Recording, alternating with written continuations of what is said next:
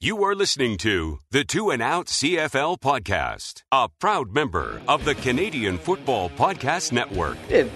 I walk like that too. I got a little hitch in my giddy up sometimes with a bad knee and a bad hip and a bad back, and I haven't been beat up nearly as bad as Cody Pichardo has.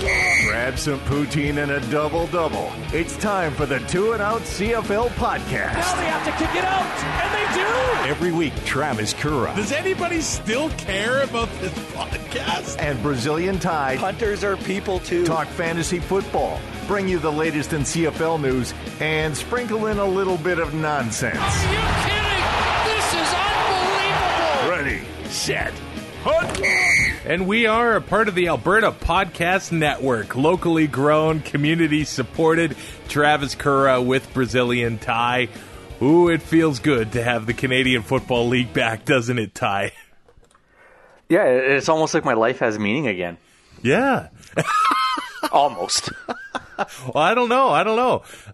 Well, I mean, if your meaning is to anger an entire fan base and to deal with the follow-up tweets is a meaning, well, I guess we both have it. Hey, I got paid for those because I was multitasking. This episode of Two and Out is brought to you by the Alberta Association of Optometrists, proudly celebrating a century of caring for Albertans. It happens. Parents can easily miss their child's eye problems. Issues can occur in only one eye, making them difficult to notice.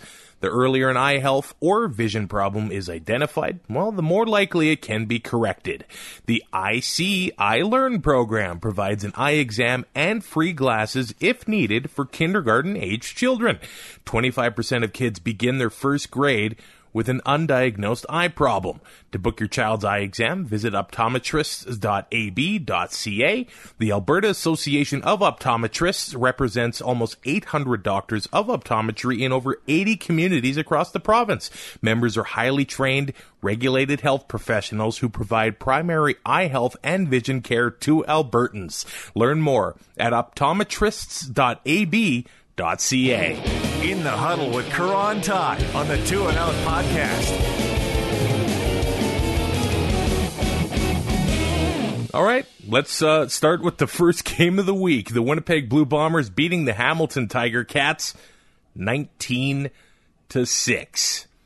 Now, as the game started, Ty, well, it looked really easy for the Ticats to drive down the field and get that first score, and it looked like they were going to be on that way. You know, a lot of people are predicting the Ticats to be Grey Cup champs this year, and it looked like, whoa, maybe they're going to prove all of the quote-unquote experts right early in that game on Thursday. Yeah, I think before we get too far, I don't think there's a lot of experts left after week one. But that's the beauty of the CFL, isn't it? Yeah. I mean, as Tim McAuliffe always says, the game isn't played on paper. It's played by little men in your TV screen. Well, and you know what? I think a lot of people thought, okay, there was no 2020. It's going to be an entirely fresh start to, pretty much every team. In fact, a lot of the cores were still intact, but the beauty of the CFL is that just when you think you can predict it, it's just... Yeah, it just slaps you in the face. You'd think 4 games a week, you'd be able to predict every game and, make piles of cash, but maybe there is some geniuses out there, but I haven't really found them yet. Yeah. Whoa, hey. Ouch. What do you mean? I made a little bit of money this weekend. Okay, and then how about your parlay on Saturday? Like I said, I made a little bit of money this weekend. Hey, it wasn't a lot. I had a net gain of $6 if we're That's better than me.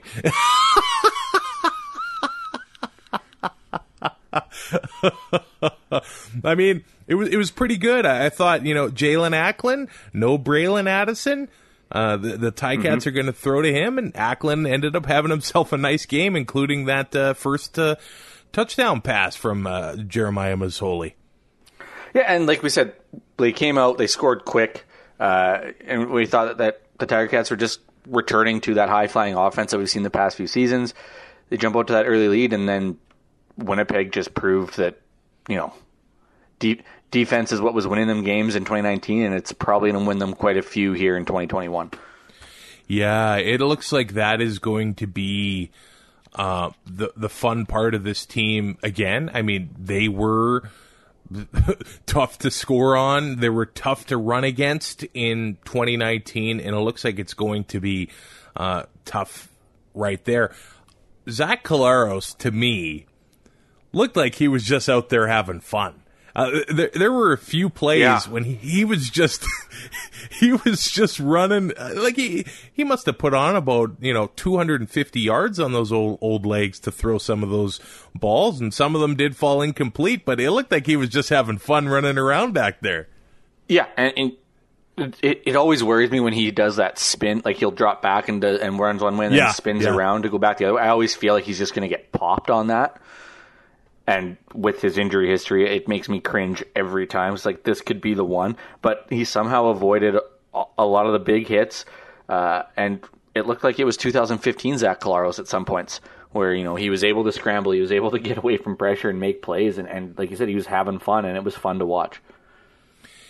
I think Bomber fans will be happy to see that there were a few times when he took the old slide. Mm-hmm. Well, I mean, he did slide in Saskatchewan. Might have been a little late, but he still slid. That's true. And he ended up getting smashed for that anyway. And then he ended up on the Bombers. It's weird. It kind of worked out for both the Riders and the Bombers. Yeah. Because the Riders will be like, hey, we got our franchise guy, and the Bombers will, hey, we got a great cup out of the deal. So. Yeah. I mean, it's not a bad trade. Not a bad trade-off if you're the Bombers. Also, as a Bomber fan, you see a Brady Oliveira get 22 carries for 126 yards. All of a sudden, you're not really all that worried about Andrew Harris missing long-term. He stepped up to the task and looked great. Yeah, and I think I'm not taking anything away from Oliveira, but I mean, with this offensive line, it's going to make life a lot easier for the running backs, if especially if they're not Andrew Harris. Just with the way Harris runs, I mean, if somebody meets him at the line of scrimmage, he's not that easy to take down, right? He can still get yards. But having a guy in his debut, 22 carries, 126, like you said, like that's a damn good debut. And with that offensive line in front of him that he has, and with the way that Collaros was able to kind of move the ball down the field a little bit, and he was able to take off at some points, it made it easier for Oliveira because they had to kind of watch for different aspects of the offense, which we haven't seen from Winnipeg too much in the past season. But yeah, it almost was like a plug and play. The receptions weren't there. The receptions weren't there. We only saw 2 targets, but I mean, if he can, between 100 and 150 yards, and a touchdown here and there that he can throw in if Harris isn't healthy, I mean, it's a good problem to have if you're Winnipeg. And it's almost like they can use Nick Dembski. They can almost, have 2 guys in one role a little bit, because he was thrown to 7 times, 5 catches for 70 yards. Winnipeg's leading receiver. Nice day at the office for him too. Yeah, and coming out of the backfield, coming out of the slot, like they put him anywhere in that alignment on the offense, and he can line up at running back, and they run those sweeps. But it's not a true sweep because he's in front of the quarterback, right? So it's like a handoff, but it's actually a little tight. And it's just they started doing that in 2019 as a little wrinkle, and it totally changed the way that defenses have to play, because you don't know where Nick Dembski is going and where he's going to end up coming out of, because he could line up at one spot, and by the time the ball is snapped, he's in a completely different spot. And I know there's a lot of motion in the league, but it just seems that he finds that spot where he needs to be, kind of like the superstars in hockey and stuff. They're not always flying around 100 miles an hour. They find the spot they need to be great and get pucks to them. Nick Dembski finds the spots where he needs to be to get the football and make plays. and he did it again on Thursday night. And long live the king. Kenny the King Lawler, 4 catches on 8 targets, 69 yards. Nice. With 2 touchdowns. and in my flex position, you can't mention Kenny Lawler and not mention the tweet. Where they tweeted out his stat line and every reply was nice.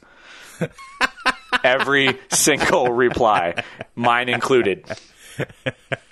Well done, Twitter. We don't say that much, but no, every now and then. Nicely played.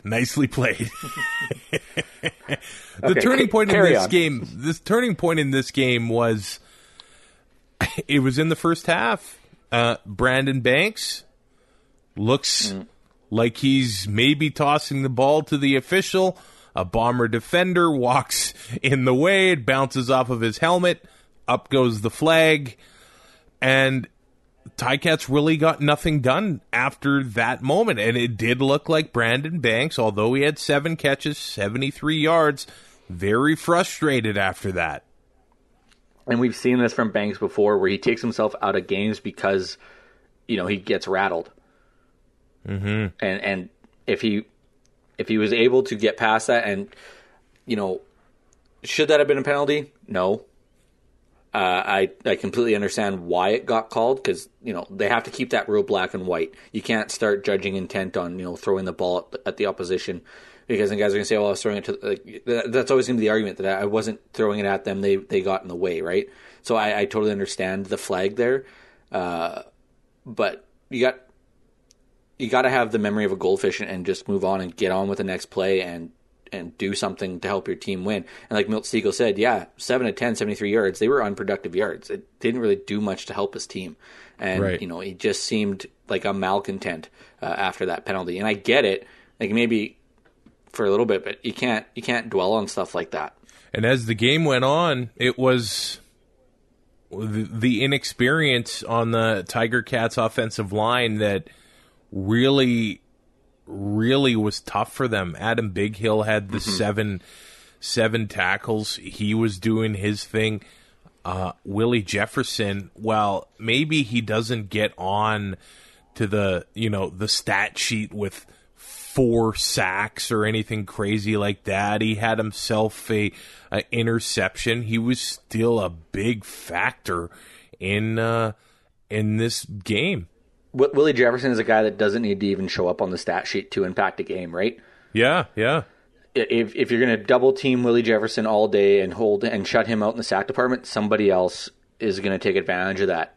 And I think Willie Jefferson would be 100% all right with that. Does he want to get sacks? Of course. But if he's going to have to take a double team for somebody else to get to a quarterback and they're going to win football games, I don't think he's going to care that much. And stuff like that doesn't go unnoticed by fans.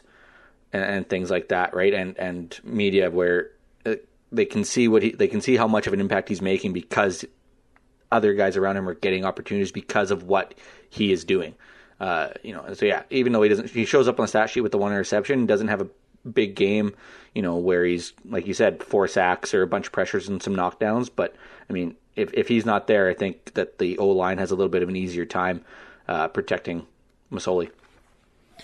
Most of all, it was just nice to have football back. That first game, the fans in the stands. Like, man, if your one takeaway from a game is who's doing play-by-play, man, I don't know how much you really missed. Yeah, like I don't know. I'm not in the mental spot to be whining about officiating and broadcasting yet. Like I'm just man. I was watching the Jays game before we started recording, and I am in full bitch about officiating mode. I'm not going to do it just because I don't think there was much this week other than the Toronto Calgary game had its qualms with some tempo stuff. But yeah. If you're gonna complain about play-by-play teams in week 1 after was it 520 days of no football? I have zero time for you. Yeah, like, come on. And you know who you are. They could have a duck doing play-by-play, and I would be happy with this, to be honest with you. No, that duck was in Mike Riley's hands on Friday night. Look at that. He wouldn't have been able to be in the booth. If that is not a transition, you didn't think I could do that, did you? The Friday Night Football, the Riders beating the Lions. When you just look at the score, you say, "Oh, okay, 33-29, competitive game." But if you tuned in sometime during the second quarter, you would have thought, what is happening? But before we ever get into that, we have to talk about what happened before the game. We were led to believe that Mike Riley was going to start. Yes, he was limited at practice. The elbow issue, it was said that not really a concern at all here by both Rick Campbell and Michael Riley. He's going to be able to go. He's going to be able to play. And then, I don't know, it seemed like 60 seconds before kickoff, the Canadian Nathan Rourke gets his first ever CFL start. Far from ideal if you're BC. Yeah, not ideal. It's one thing if he was, and maybe he was preparing to be the starter behind the scenes with Riley being limited all week. And every quarterback, they'll say it, they should be preparing to be playing in the upcoming week. But the conversation ended up shifting to betting. And I guess I don't believe that the Lions were trying to pull a fast one on everyone here. Could they have been a little bit more transparent? I don't know, Ty. I think, they have the day before you have to release a depth chart. You have to. Yeah. So they're going to put Mike Riley in there because they've talked to him and they all believe, whether they got to shoot him up or whatever, they can get him in that game. And it comes to warm-ups, and like they said, he wasn't really participating all that much, and the stuff he was doing, it just wasn't Michael Riley-esque, for lack of a better term. I honestly don't think that they had any intention of starting Nathan Rourke. Matt Dunnigan also said, if you're healthy enough to dress, you're healthy enough to play. Yeah, that's what I was thinking. I think they had full intentions of him starting, and warm-ups rolled around, and there was just nothing they could do for that elbow. If people want to bitch and moan and say that they tried to circumvent rules and all that stuff, then no, you're wrong, and that's fine. You can be wrong, but just know that you are wrong, because that's not what they did here. He was limited in practice all week. It's not like this elbow issue and his arm stuff just crept up. We've known about this, so it ended up being a game time decision. But when you have to release a depth chart 24 hours before kickoff, you can get caught in a situation like this quite easily. Well, and I think it was Farhan Lalji of TSN that ended up saying he has basically had 5 full practices since training camp started. Yeah, this has been an ongoing issue. So, could the Lions have? Well, what do you do? I guess they trusted Riley, and he is one of the toughest players in the game, and he's won that award. Could they have said game time decision instead of? But maybe they honestly thought he was going to be good to go. You still have to list him as the starter. Yeah. This isn't like hockey where you have 12 forwards, right? It just got more bizarre. And 14 guys go out. Because at halftime, Campbell's basically God. He can't play, and then 35 seconds later, he's under center. and a 10% Mike Riley almost let it come back. But it was before we talk any more about him, it was just a completely different team with him. And I know he's not playing defense, but it just seemed like the entire team had belief. Yeah, it's like when you start your backup goaltender, right? It's just everybody's a little more defensive minded because you just don't trust them, right? But it's kind of the opposite in football. Our starter's back in, okay, the confidence shoots up. Guys are catching balls that they probably shouldn't. Somehow the ball makes its way through Luchez Purifoy and Durant comes down with it. I don't know how that happened, but it's just the plays happen for these guys, and it did did on Friday.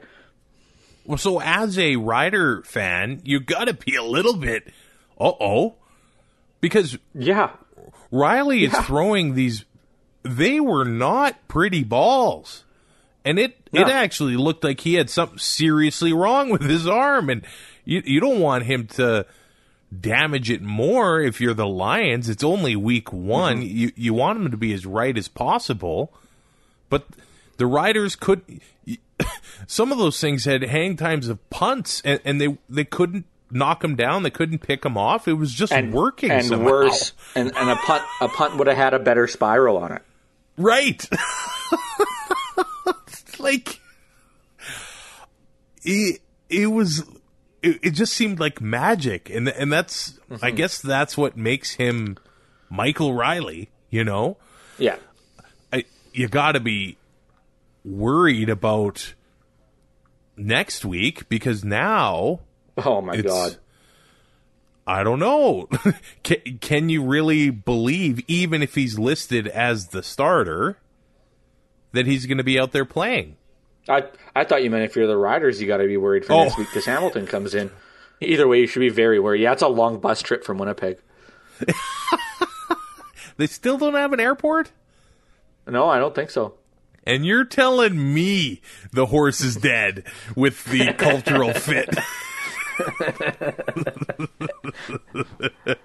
But like the Saskatchewan defense, like they totally changed. It seemed how they were playing in that second half. They were going for the ball, and that just opened up a litany of errors. Another fascinating thing is how the offense changed, because they stopped running it. Mm-hmm. Like, is Jacques Chapdelaine back as the OC? Like, what is happening? So I don't know if Powell had an issue or what, but they were giving him the ball in the first half, and I think that was a big part of their success, and having the offensive line involved in that. Yeah, you get your offensive line into the game. They're the ones hitting people, right? You're running on first down, second and short, second and medium, making it easier for Fajardo. They're converting second downs, converting to third down. Like, I mean, you're up 28. You're up 31-0. Sorry, like yeah. Why isn't the ball, like, even if it's not William Powell? Right, exactly. I mean, even if there was an issue. I mean, Keenan LaFrance, the only time he saw was on special teams. Run the ball. Kill some time. It's not that hard of a concept, and I just don't get how offensive coordinators completely miss that. And it's not like Jason Moss can't hear when people tell him that. That's a deep joke. That's a... But, like, did you have that written down like a late night host? No. I love it. No, I just came up with that right now. Legit. I'm so proud of it. So here are a couple stats from Rob Really big Vanstone. really big show. Regina Leader Post. He says the Riders had 19 first downs in the first half, 2 in the second half. He also says Riders' first 6 possessions, 17 rushing plays, 12 were handoffs, 5 were Cody's. And in the final 8 possessions, 1 rushing play, a handoff to William Powell for 2 yards. Remember 2016 when I wanted Chris Jones fired after week 3? Uh-oh. Are you calling for Jason Moss? Yeah. I'm done with him. Oh, the overreacting Rider fan. Yep. Right? I feel like I'm speaking for 80% of Rider fans here, because next week they'll flip. But I love it. like, I love it so much. You have one of the premier running backs in the CFL, and you don't use him when you're up 31-0. I get it, Moss. You were an ex-quarterback, but pull your head out of here. Like, come on. I guess we better watch the injury report at practice for William Powell, hey? He better be injured. There better be something up. Because there's no reasonable explanation for this. Yeah. That was completely silly. That being said, in the first quarter, BC had the ball for 2 minutes and 23 seconds. Yeah, it was domination. In the first half, they had it for 9 minutes and 28 seconds. That completely flipped in the third quarter. Because Saskatchewan refused, more or less, to run the football. In the third quarter, I'll pull it up right here. Third quarter, time of possession, 10 minutes for BC, 4 minutes, 57 seconds for Saskatchewan. Not a single first down. Whoa. That's so bad. I think we've got to mention Nathan Rourke, Canadian for the BC Lions. He starts the game.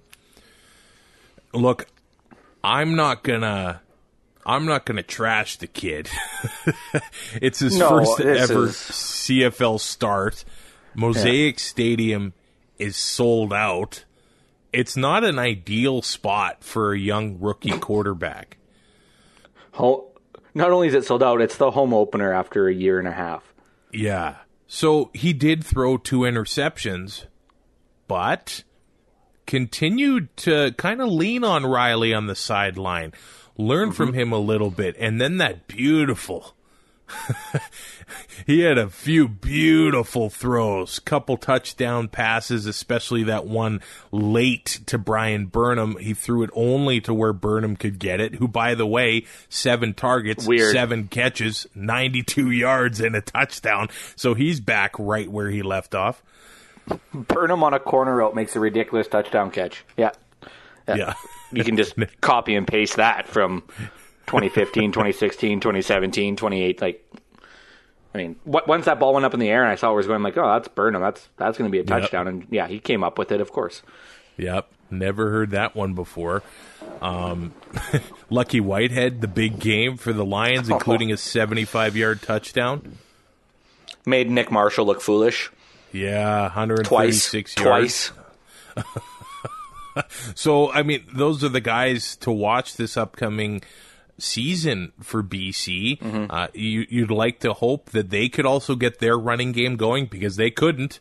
James Butler had 8 carries for 24 yards. No Shaq Cooper in this one. Dominique Rhymes, he even had 6 catches for 76 yards. So they were able to move the ball through the air.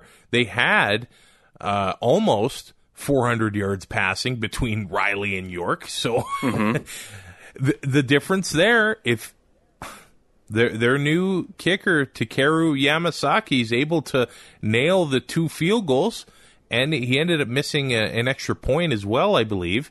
But he made the first one, did he not? Yeah. They moved him back? Right.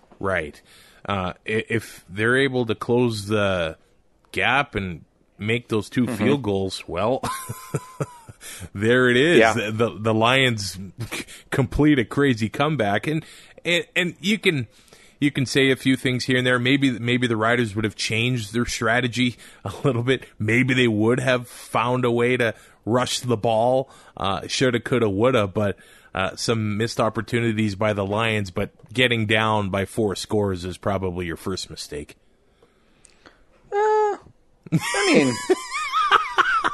We had them right where we wanted them.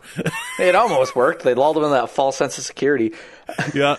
You mentioned James Butler, 8 rushes for 24 yards. Adds in 4 catches for 32 yards and a touchdown, 52 returning yards. Ends up with 17.7 points. He had a nice day, though. Second highest for running backs in the week. And that was a quiet 17.1 points. Nobody said he had a big game. Right. Yeah, no doubt.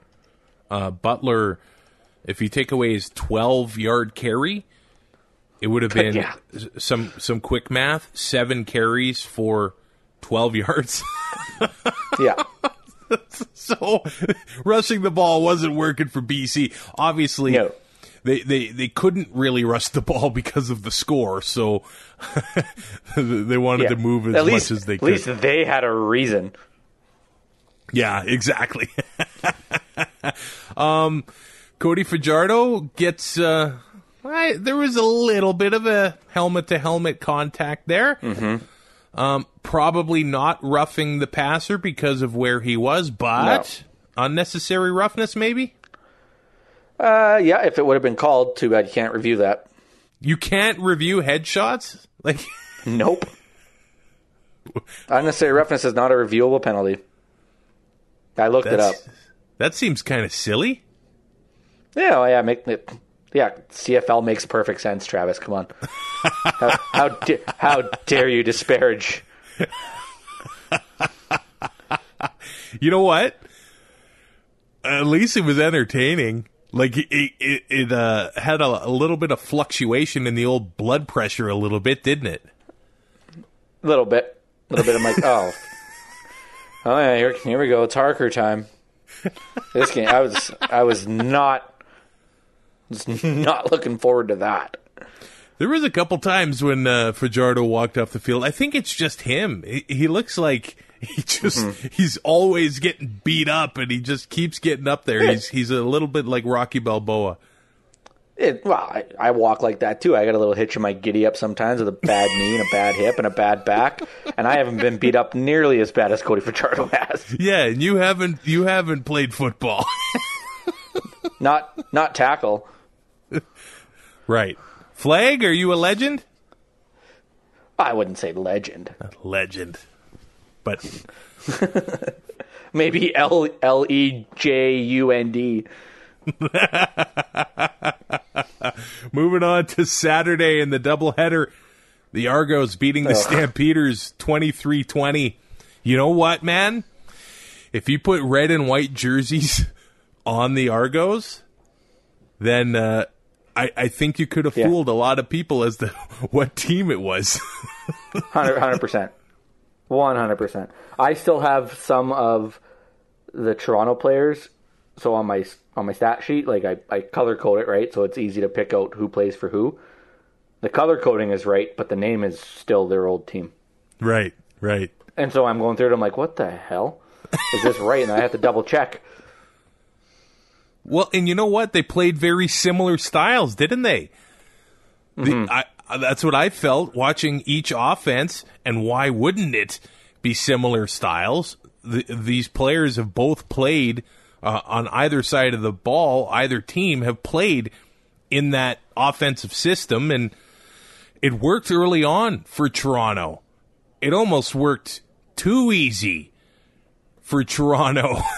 They just drove the ball, and all of a sudden it was 8-0. And even little things going for 2 on the first score of the game. And they just made it happen. McLeod Bethel-Thompson opens the scoring to former Calgary Stampeder Juwan Brescacin, and the Argos are off to the races. It was a nice start for that team, and I think their fans are probably like, whoa, the old boat logo, and we're scoring. I was excited because I had Brescacin in my lineup. Yeah.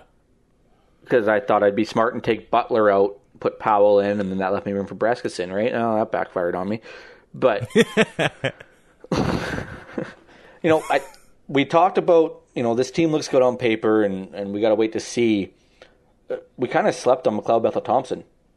I mean, a 2-to-1 touchdown interception ratio last year, led the league in touchdown passes. Like, he can get it done in this league, and now he's got weapons. Like, I think we might have slept on Toronto. Well, and hopefully some stability there too, right? Because he seems every single year he's got a new coordinator, and it didn't seem like anybody really has belief in him. But now he's got it, and it's his job to lose, really. I think that first drive, it chewed over 6 minutes of clock. Yeah. They were just slicing and dicing. Everything they were doing was working, and with the receiving core he has, I think a lot of people and maybe chalked up his 2019 stats to being garbage time, right?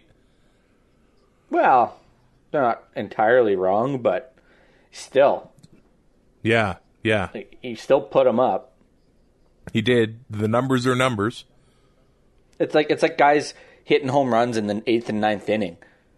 when they're down, 10 runs. It's not that easy to hit a home run. They still count. It's still impressive.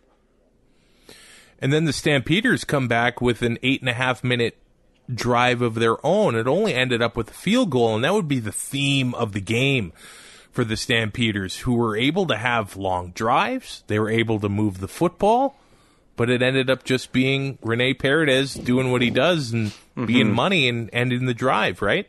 We'll talk about that in the next game. But Calgary not finishing drive, it just seemed like the killer instinct wasn't quite there. And I don't know, Bo coming off the shoulder surgery that he had and the no preseason games. It just, I want to say it's an outlier. They're still the Calgary Stampeders. They're still Bo Levi Mitchell. Kamar Jordan's still there. Markeith Ambles. I mean, this team is going to finish drives. I don't think that's going to be an issue. I think it's just a one-off. They had almost 35 minutes of ball possession, so they controlled the ball until the very end of the game. And in the past, it would be a Toronto team that would kind of fold up and you'd finish them off and grab some distance there.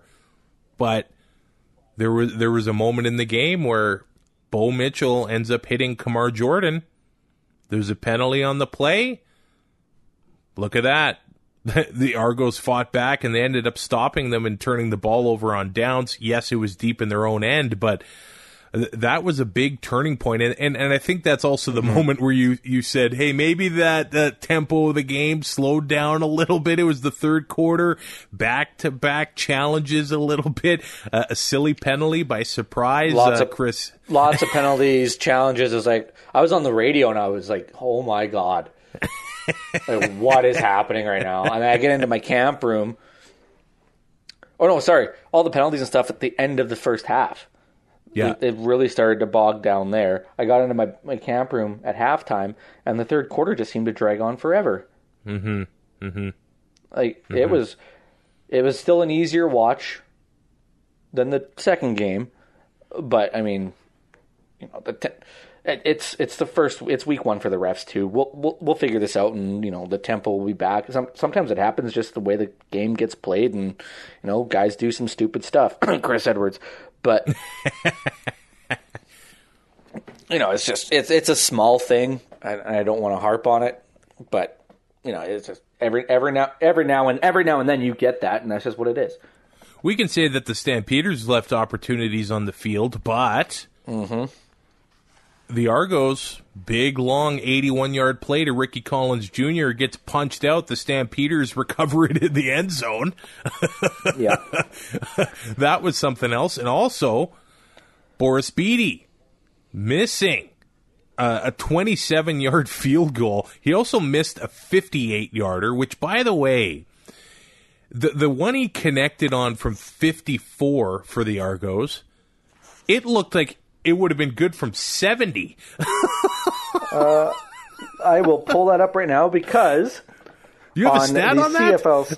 On the CFL stat pages that we get, they tell you how far the ball went on missed field goals. It looked like it almost landed outside of the end zone. So, yeah, he's got the biggest leg in the CFL. Are we talking about the 58-yard attempt? No, the 54-yard one that he made. 54. Oh, the 50. Oh, they don't have that one. But the 58-yard attempt that he missed, guess how far it went? 73? Oh, close. No. What? Nice. Oh! Say no more, Ty. Say no more. Yeah, and I think the one that he made actually went further than the one he probably. He missed. It's just the 27-yarders that are like, okay, you can you can miss the 58ers and the 54 yards, but the 27, those are the ones you got to make. Even the radio announcers figured it was a done deal and this game was going to halftime tied. And then, he misses it wide left and it's 14-12 and like, huh. And then it went to commercial. So maybe missed opportunities were sort of the theme for both teams a little bit, but Eric Rogers kind of clutch at the end of the fourth quarter, and he makes that big catch on the 2-point conversion. I think it was on the Curly Gittins, which, by the way, might be the best name in the CFL right now.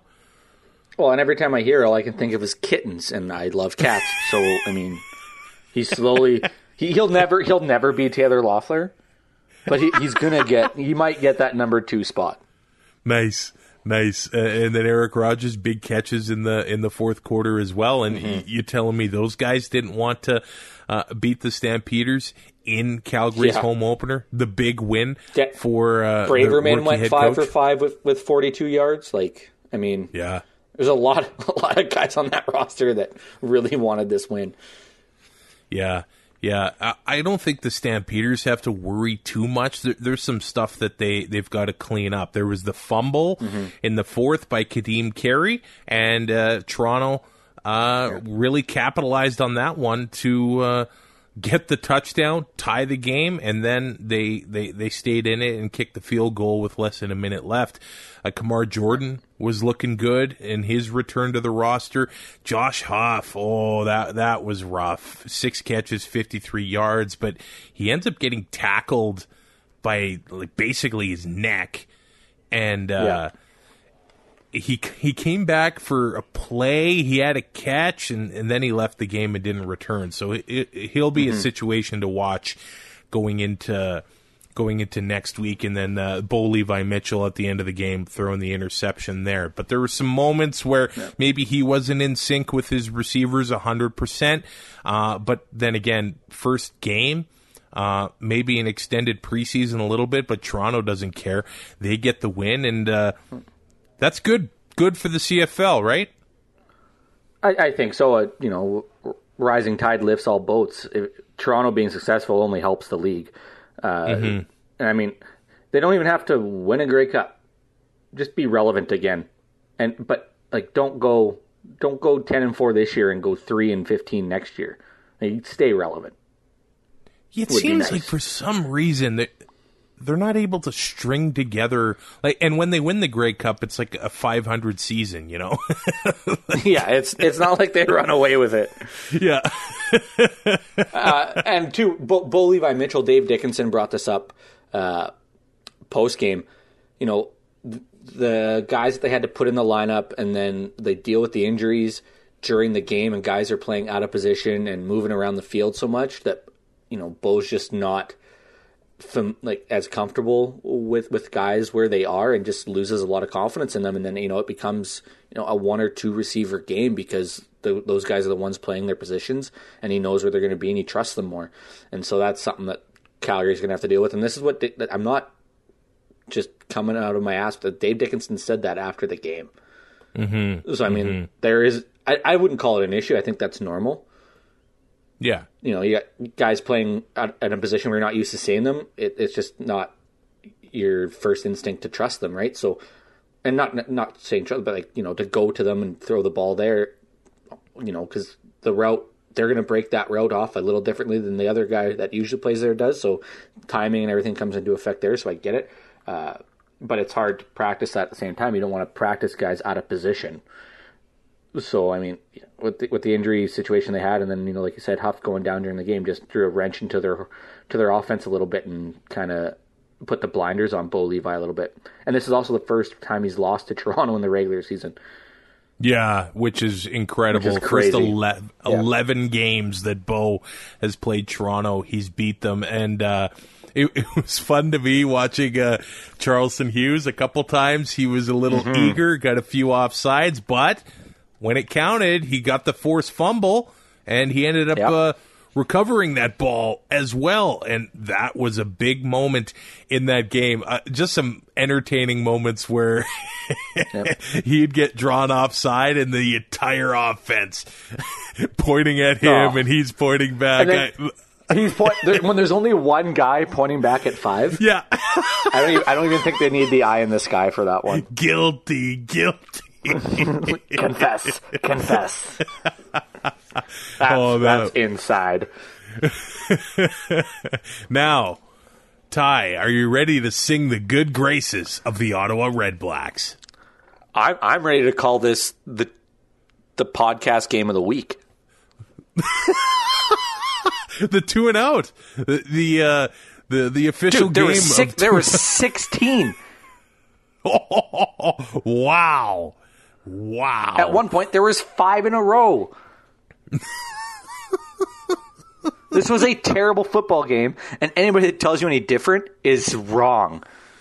But is it not what you and we expected from Ottawa this year?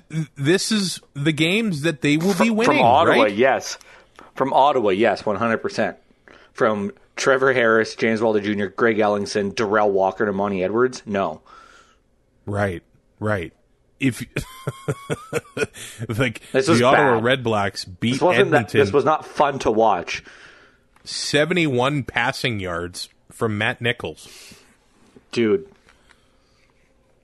How do you win a like, you know exactly how I'm sitting right now and what I'm doing with my hands? Yep. And it just hurts. It hurts. Not only that, 71 yards. They didn't convert a first down until there's 6 minutes left in the second quarter. Like, They had 19 second downs. They converted 3 of them. How did they... What? How? you can't even speak. Like, I felt bad texting Andrew yesterday. Right. Turf District. Yeah, like, I know you don't want to talk about this, but kind of have to.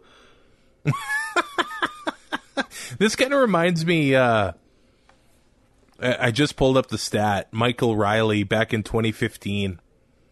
They beat the Ticats at Tim Hortons Field.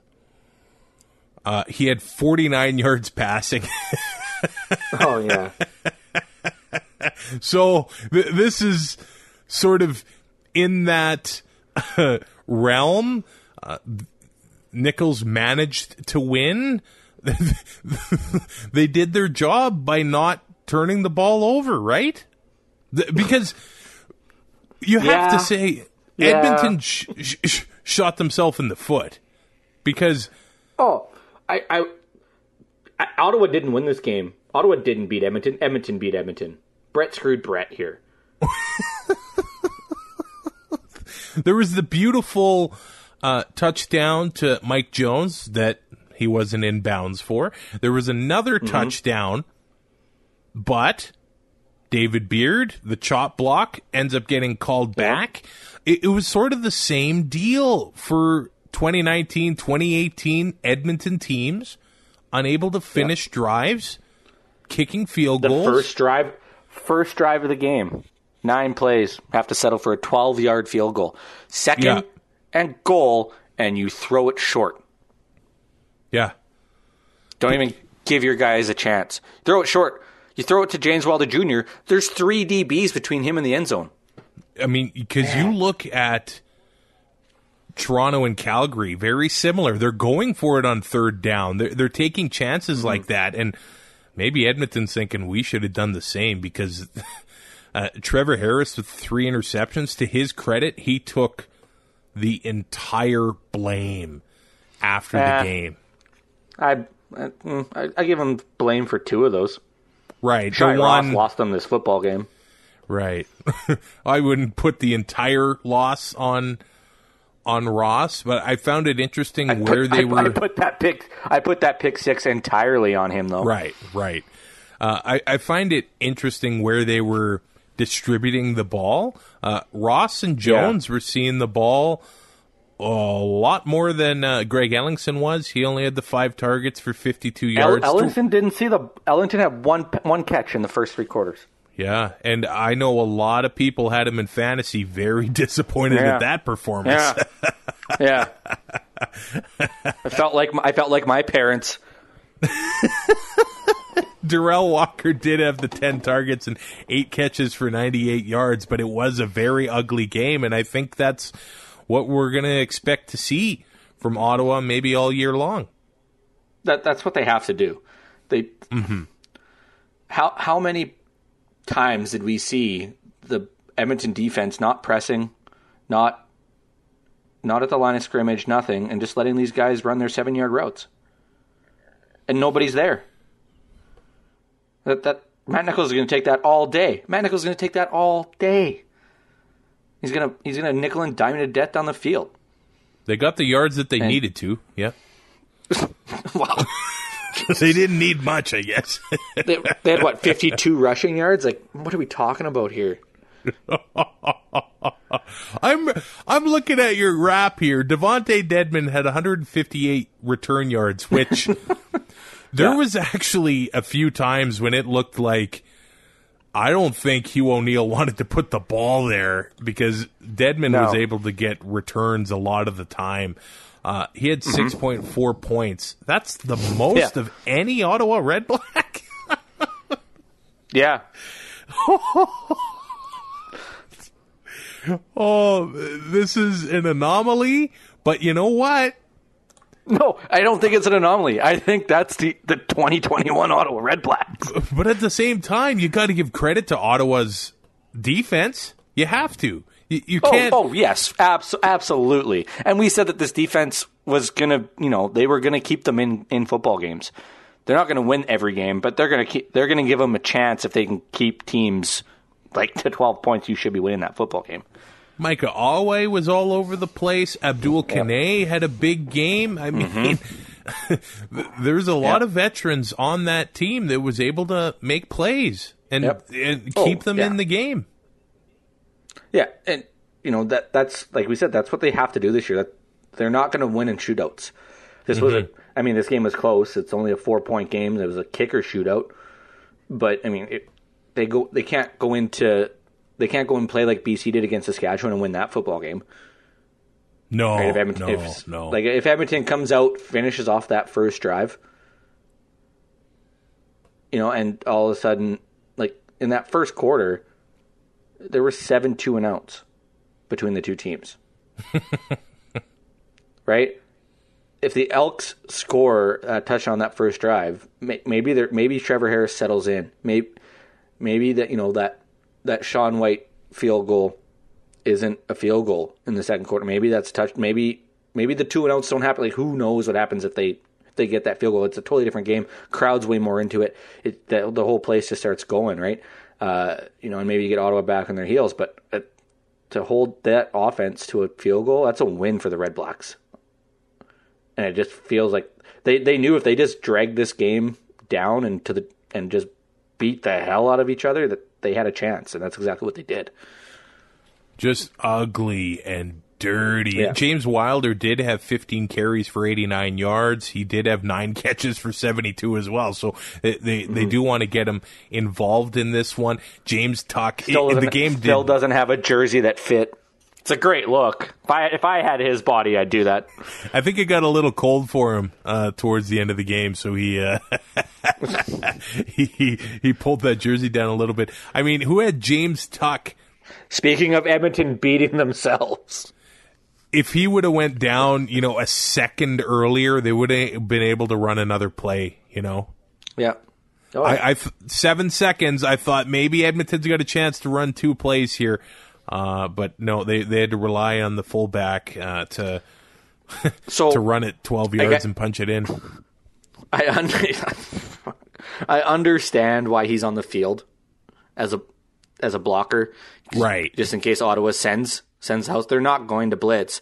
They're not going to blitz. He had no business being on the field. Interesting call. Interesting strategy. He should not have been an option to catch a football. And especially with where he caught it. There's 3 guys between him and the goal line. I thought they'd be thrown to Ellingson and Walker at the sideline and maybe trying to get one more play. Yeah. Shoulda, coulda, woulda. I mean, the Elks' first ever game. That's this entire game. That's a tough way. I mean, you unveil the new team, Joey Moss on the video screen singing the anthem. Tons of alumni. Yeah, paying tribute to the alumni. and that's the game that they start it with. I must say, when holy man, they're buying into the Elks when they play that elk call over the speaker. You get chills, dude. It is ear piercing. Dude, just wait till October, November roll around and people are wearing their orange there. Yeah, right from hunting earlier that day. Yeah. Right to Commonwealth. There was a few covered in blood because you field dressed one. They're buying into it. I saw fans walking around with antlers. It's just a rough way to start with the new brand like that. You want to sell tickets, and they've got the offense to do it. They just did not perform in that game against Ottawa. Ty, quickly run through the top 3 fantasy players at each position here. McLeod Bethel-Thompson, first. Zach Collaros at number 2 with 19 points. Okay. McLeod Bethel-Thompson at 24.6. Cody Fajardo in third for quarterbacks at 17.8. Running backs, James Wilder Jr., 25.1. Butler for BC at 17.7. Brady Oliveira in his debut, 15.7. Wide receivers, Lucky Whitehead, huge game against Saskatchewan because Nick Marshall let him have one at 24.6. Kenny Lawler at 22.9, and Ackland just behind him at 22.8.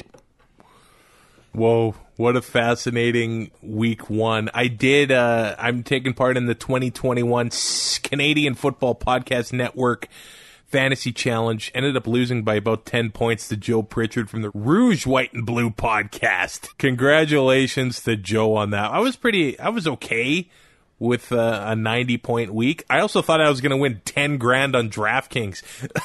The way that the Rider first half was going, if that kept going in the second half, I might have been able to retire from the podcast, but no. No, you wouldn't.